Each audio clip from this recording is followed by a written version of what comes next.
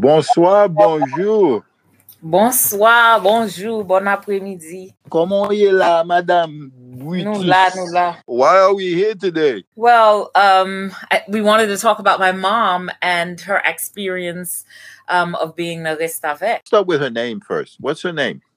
Her name is, well, she was born with Auxilia Agenor, but then she got adopted into Cecilia Walken Pierre. She got married into a Pierre. Born with Auxilia Agenor, and she died with Cecilia Walken Pierre. She was born in Soufouye in Okap, because I realized that there are several Soufouye's, but she was born in Soufouye, Okap, an area called between Calumet and Cholet. Tell the diaspora audience and non-Haitian audience what Restavek is in Haitian culture. Restavek, from my understanding, literally means to stay with. Mm-hmm. So Restavek is usually a child that is from the rural area that goes to live with a family member or friend in the city with the prospect of getting a better life and education and to help the family back in what we call Andeyo in the rural areas. Did your mom benefit from those particular expectations that you just mentioned, such as a better education and a quote unquote better life? No, she did not have an education at all. And a better life is, I don't think so, because at the age of 11, she was put on the streets. So no, she did not benefit. Like many other children who have gone through this experience, especially one of the most famous books, Restavek, they usually don't go through a really good experience. And I think that's based on our structures and our institutions. There's no supportive institutions for young people and young children in Haiti. It's basically child slave labor. Yes. Okay. It's a taboo subject. The elders don't want to talk about it. Is your mom still alive? She passed away in 2017. I was at her bedside. I think the reason why, people don't talk about it, especially when it comes to people who have lived experience of using one, is because it plays on your morality, doesn't it? And your values. So you believe yourself to be this moral person and to have these values, but yet still you have this tarnished disdain of having someone working for you for free. When did your mom, and did she explain to you or to the family process of how she became a Restavek? Yes, I always love to hear her story. So her and I spoke a lot, and she told me that her parents had around seven children around that, if I'm correct, and 2 passed away. But when she was young, around 5 years old, they had about 7 children, and they lived in Andeyo, and there weren't any schools around, and it was difficult for them to survive. She knew someone in the city that had a son that was studying to be either a lawyer or a doctor, and then they needed help with the parents just needed help with cooking and cleaning for that son. So she was sent to Okap, which is the city of that area, and to live with this family, to help this family out. And I just want to stress the point that she was 5. So she was 5 years old. Yes. When she became a Restavek. Yes. Do you want to name the name of the family?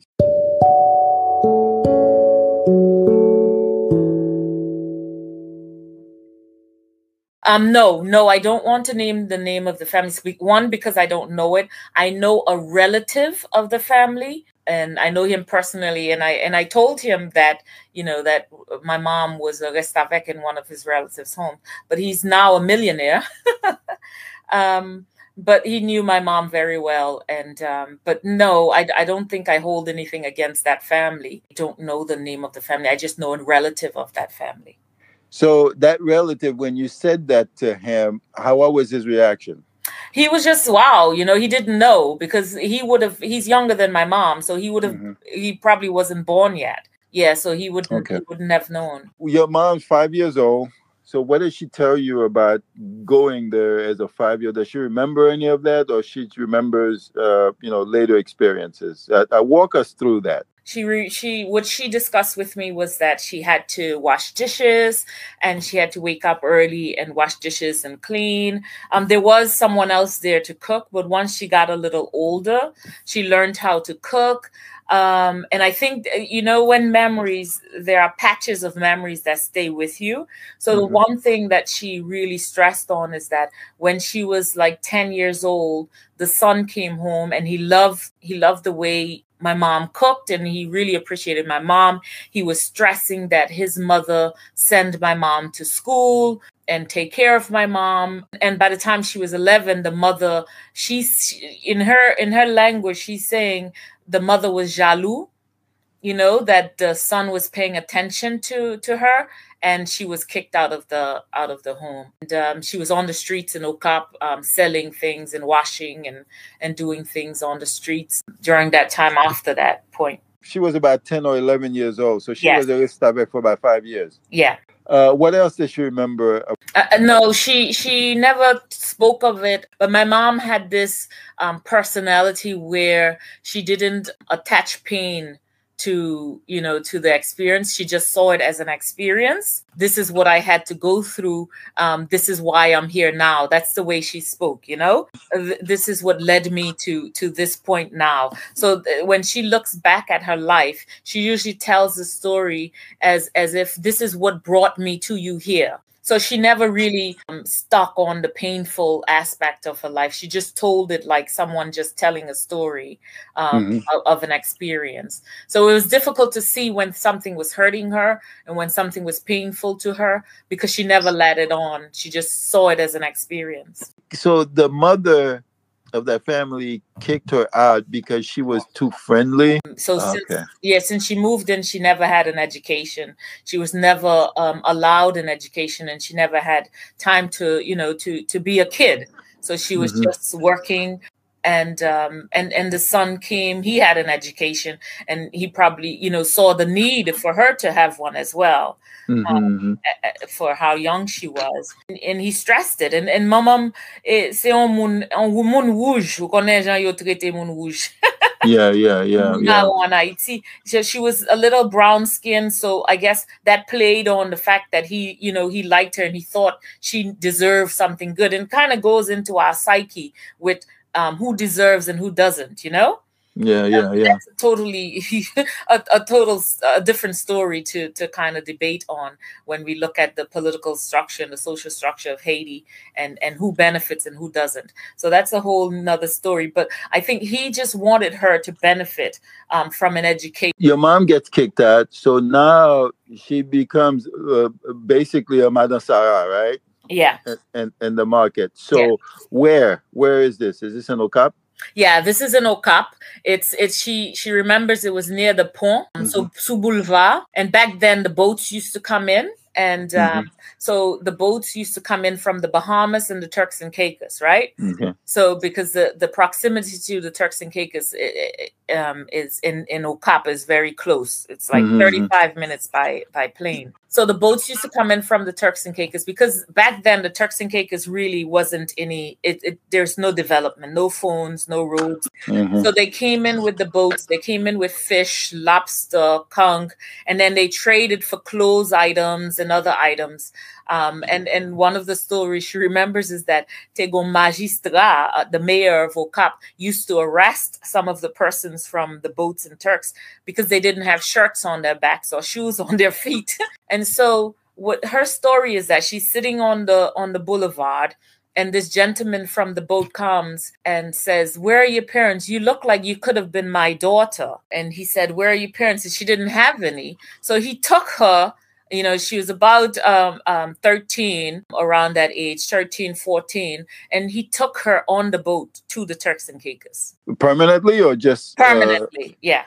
Oh, wow. So what year are we talking here when she's 10? What year? Well, she was born probably in the 1950s, right? So we would say late 50s, early 60s. Okay. Yeah. Okay, so during Duvalier. It's Papa Doc, yeah. Okay, Papa Doc. Okay. During Papa Doc. She goes to Turks and Caicos. What happened to her life there? Well, the strange thing is it just becomes the same story. So she works for this family that took her in. They gave her a new name, Cecilia. Haitian family or? No, it was a Turks Island family. So Okay, okay. yeah, so a Turks Island family. And they gave her a new name, which is Cecilia. And she worked for them the same way. So she weed sickly Lakou, weed the yard, plant potatoes, wash, cook, take when the boats came in. She said it was her and a son that they had, a grandson that they had, used to carry the boats, lift the rice, the bags of rice and flour off the boats and bring them in, because the lady had a shop, and the only shop in the area. So she had to do all of that. So she was back into the same, the same kind of routine that she was in Haiti. So they never sent her to school. They never gave her an education. And she just lived there and took care of the house. And she wasn't earning any money either. So she just lived there and did the same things that she used to do up until she was around 18, I think, that she used to do in Haiti. And then what happened? How did she end up leaving Turks and Caicos? Well, the strange thing is, and this is something that she told me only like months before she passed away, not even months before she passed away, the same month that before she got really sick. So I went to the Turks and Caicos on vacation, and I stayed with her and started talking. And I think she kind of felt it was close. So she kind of revealed a lot of things that she's never told me before. So she said that I have an older sister, and she said there was like a hurricane in the Turks and Caicos Islands, and the family had left. They had traveled by boat. I can't remember where. It might have been the Bahamas. So they've traveled, and they left her and another adopted son from Haiti, from Carénage, in the house. And he was a little older. She was about 18, and he kept pestering her. He wanted to sleep with her, so he kept pestering her. And she had to hide in the chicken coop, caloge pool, outside in the hurricane. And he caught her and he raped her. They grew up like sisters and brothers, so they had the same surname of the same adoptive family. And that was the father of my sister. And she said that when the family came back and they found out, they deported her. They sent her back to Haiti. They kicked the son out. So they kicked the son out, other adopted boy from Haiti. They kicked him out, and they deported her back to Haiti. So she spent the next 5 years in Haiti. That's how she had my elder sister and my brother that came after her, and then myself. So, all three of us were in Haiti. And then when I was around 2 years old, she was called back. So someone that knew her in the Turks came, and that's when the flights were coming in, like the five-seater planes were flying in. She just invited my mom back, and my mom came back, and she came back with me and left the other two. And then my sister came. Yeah, that's the story, how she ended up leaving. So she only divulged this information to me like the same month before she died, because I think there are things that she just hid and went through the same cleaning. And she used to sickly while her sisters and brothers were going off to primary school. She had to clean the yard before she finished, and she always walked late. And I think so let me get this straight. Sorry. So the rapist father took her. Yes. And then turned her into a Restavek. Well, semi, because she semi. Yeah, she wasn't really, she was just a kid in the house, but I think because he was married to another woman, the woman mistreated her and made her do everything. Yeah, so she blamed it on my mom for giving her up. So that relationship has always been unstable until the day my mom died. That's how she came back. So she went, she came back, she went to the same family. I was there. I was growing up in the same household. Although my mom worked then, she started washing clothes for people. So she would come home with her fingers all swollen. You know, when you leave your hand in water so long? So she came back with her hands all shriveled up and bleeding because she would wash clothes for like 5 different families in one day. And she would have, you know, save her money, but she would come home and show me her hands and it would be bleeding.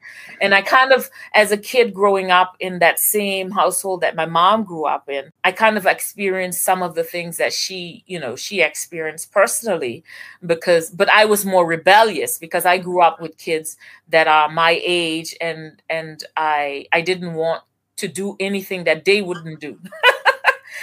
So I was more rebellious. So when the older lady would say, "Oh, go in the yard and weed the weeds from the potatoes," and if it's raining, she would say things like, "Haitians aren't afraid of the rain; they work in the rain," and you know, Haitians don't bleed red; they bleed blue. You know, so all these things that you kind of strips away from your humanity, strips away your identity. I actually experienced it for the better part of my early life in the same household that my mom lived in when she was growing up. So, but I was more rebellious. So I would say, if so-and-so is not going to go and do it, I'm not going to do it, you know? So I was more rebellious on that front.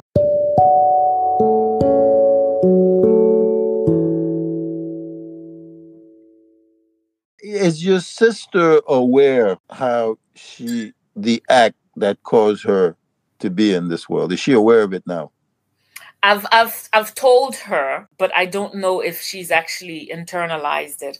And my sister has the same characteristic as my mom. So they keep their pain all bottled up. And she doesn't really speak to people, confide in people. So she has the same characteristic as her mom. So they leave their pain all bottled up. But I did mention it to her in an effort to explain why things happened the way they did. But I'm not sure if she kind of accepted, because the relationship, you know, the kind of family ties are always strained in that area. Where, you know, I think she felt that I got the better end of the stick, you know? Are you going to send this episode to her? Yeah, I guess I can. I can. And yeah, I can. And because these are some of the things that I've been trying to see if I could put down in a book. Yeah. And sometimes it's really good to get it off your chest anyway. So But what would you like to say to her? I would like to say that what I learned myself from trying to get over my pain and my trauma, I would say that your parents only give you what they are equipped to give you, what they're capable to give you. So, because sometimes we get upset with our parents and say that you should have done that, you didn't love me, you didn't do this, you know. I mean, I remember a kid, we're Haitian, you say that, oh, well, my parents never hugged me or kissed me. And then it's culturally, you know, but they do it they show you they care in other ways. And it's a matter of understanding where that individual is coming from and the trauma that they're bringing on, and trying to understand that, to see what is it that they're capable of giving you, and what they gave you, you know, what that means to them. And that's all they had to give. That's all they were able to give, because what they did, they thought was the best to do. So understanding that, I think, is important. People can only give you what they think, you know, from their education, their lived experience, what they think is best. And it might not be what you feel is best. The term stiff upper lip is always associated with the British. I think Haitian mothers especially, yeah, you know, they corner that market on that, don't they? Non-apologetic. Yep. No matter what, they do you bien droit, they move, they carry on, you know. Some instances it's commendable, but in other instances it's not, is it? No, it isn't, because my mom actually apologized to me for a lot of, you know, that's a totally different story, but a lot of things that happened to me in my childhood. But she apologized to me when I moved to the UK before she died, and she missed me, you know? And this is the first time in my life, because I had a lot of negative push throughout my life from my mom. So negative push is les haïtiens. For mine was my mom dit, oh, m'ba konnen pou ki m'ap dépenser kobam pou pa rien ou pa jamais. You know? So that became my negative push throughout my life to pum kaong bagay, you know? So, and when she called me as an adult in my 40s and she said, I miss you and I love you, I'm sorry for the things that happened, it kind of, I felt lost. So what am I going to do now? The person that I was trying to prove myself to is now saying they're sorry. So I lost all, you know, I was finishing my master's degree. I literally had to try my best to finish my degree because I didn't know what I was doing the degree for anymore. Because that apology deflated the anger or took away the anger? No, because the apology kind of released me from that negative push. But it was that negative push that was pushing you to succeed. Yes. Yeah. Yes. Okay. So you got to look at what pushes you. So either if it's negative or if it's something that you own that is positively yours, or if it's something external, that something negative someone said that you're trying to prove something to someone else instead of trying to live your life. So when she said that, I realized that I wasn't doing anything for me. Yeah. So it kind of, I was lost that whole year trying to rebuild myself. So trying to understand, that part of Haitian society, Haitian mothers. I think we're better equipped these last several generations to be able to decipher these cultural things that are typically, Haitian. And try to reduce the trauma and the hurt that it causes. Does the term potomita, when it's applied to women like your mom, who were sort of the backbone, right, the central figure in the family, do you find that term problematic? I find it problematic. I find it problematic because it's a lie. It's a lie in the fact that, yes, they do everything, but there's no support for them in doing everything. They are not everything, right? So in a sense that my mom was the potomita of her family. So she was uneducated. She came to the New World, to the Turks and Caicos. She built houses. She have rent. She's the reason why every single individual from our family who lives outside of Haiti is outside of Haiti, right? She would sacrifice, if she had $100, she would send 80 to her family. She sacrificed everything to build, to help them. And at the end, she died alone around selfish people that were trying to get what she built. Right? So if you're the potomitan, but you don't have a support structure, so the society itself does not respect women. In the sense of women's contribution. Even if you're a reader of history, how many books are there that specifically praise some of the women that have done the amazing things in Asian history? Yeah.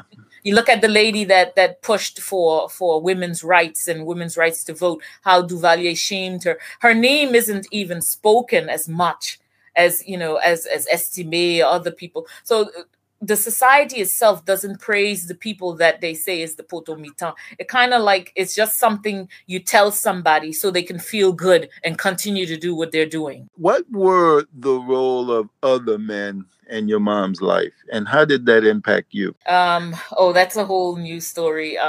That's another story, and that's well, she was married when I was really young, and that marriage and the traumatic impact it had on me and my family in general, and my brother, who is now an alcoholic because of that that situation. I think that's so sensitive at the moment. Yes. And it's part and parcel of what caused her death, that I am emotionally not ready to dabble into it. Okay, I understand. Yeah. Anything else you want to tell me that take away about your mom that we all should know? I want people to know that she was a strong person, and this although one of the most brilliant things about Haitian culture and Haitian people is the need for their kids to be educated. So they don't care what it is. You see people manifesting on the streets just so their kid can catch the bus and go to school. It's not a matter of what the school has, what the school is teaching. It's the idea that you are giving your child something that you didn't have. And I think that's the most brilliant thing that I can take from my mom, is giving something to someone that she didn't have, and valuing that thing. And that's the entire Haitian society, and the whole potomitan, or women in Haitian society. The most important thing to a Haitian family is education, regardless of where they are. That's the most important thing to a Haitian parent, is educating their child. And we need to recognize that even if someone was a Restavek, there are so many levels, a multi-layer of education that we need to look at. Education is not just academic. Education is multi-layered, and we need to respect all those layers. Mm-hmm. And although my mom wasn't academically educated, she was educated. She was moral. She was, she had values. She learned and spoke French, So I think we need to respect people as individuals and as individual journeys. Their lived experiences, right? Yes. Are just as valid as, yes. Okay. Mm-hmm. Well, what are you doing in the community? Free plug for you, Guilaine. What are you doing? What's coming up for you, and what kind of organization are you a part of? You want the world to know. Well, we've just started the Haitian Heritage Group, which we will soon rebrand. But the Haitian Heritage Group was created so that we in the diaspora in the UK can have a more prominent position in everything that is Haitian, and better able to clarify the misconceptions around our culture, our religion, and everything else, and somehow come together collectively the way we help, to change the way others help Haiti, to find better ways moving forward. We have a few events yearly. This year, we're going to have the first ever Fête Guédé that we're inviting Riva Neri to, and Ted Boubin, who is the son of Boukman Experience. So this event is about spirituality, and we're trying to show how Vodou, the spiritual religion of Haiti, is so connected with the ancestors and with everyone. It is something that is rooted in nature, is rooted in energy, it's rooted in respect for everything around you, and respect for those who came before you, and seeking guidance from those. So I am not a practitioner, but I love the idea that it believes in something real. So when you sit down, Japanese, Korean, they all have these altars that they create for the grandparents, and and they go back every anniversary, and they speak to them, and they talk to them. And this is the same thing that's in the Voodoo religion. So the misconception that we need to clarify is that it is just a connection with those who came before. And I love the fact that it's real. It's not in an imaginary something. You're speaking to your grandmother, your sister, your auntie that has passed away, and you're keeping that line of communication there, because in Vodou, they believe that those spirits are always around us, always protecting us, always guiding us. It's just a matter of us tapping in and listening to it. So, is there a website that people can go to? Yes, there is a website, and it's Heritage, ERITAJ, Haiti, AYTI.com. AYITI, .com. So Heritage in Creole, heritagehaiti.com. You can go to that website and see, and we're also on Instagram, Fête Guédé UK on Instagram. If you want to follow us, we kind of keep up with a lot of the information on that. If you go to the website, there's a blog about the events. There's a lot of photos of events we've had in the past. The community in the UK is small, but we work closely with French Caribbean community here as well, because we have shared heritage, and a lot of the African communities as well, because we have shared heritage and respect that shared heritage. Thank you for being on the show. Guilaine. Yeah, thank you. Thank you for inviting me.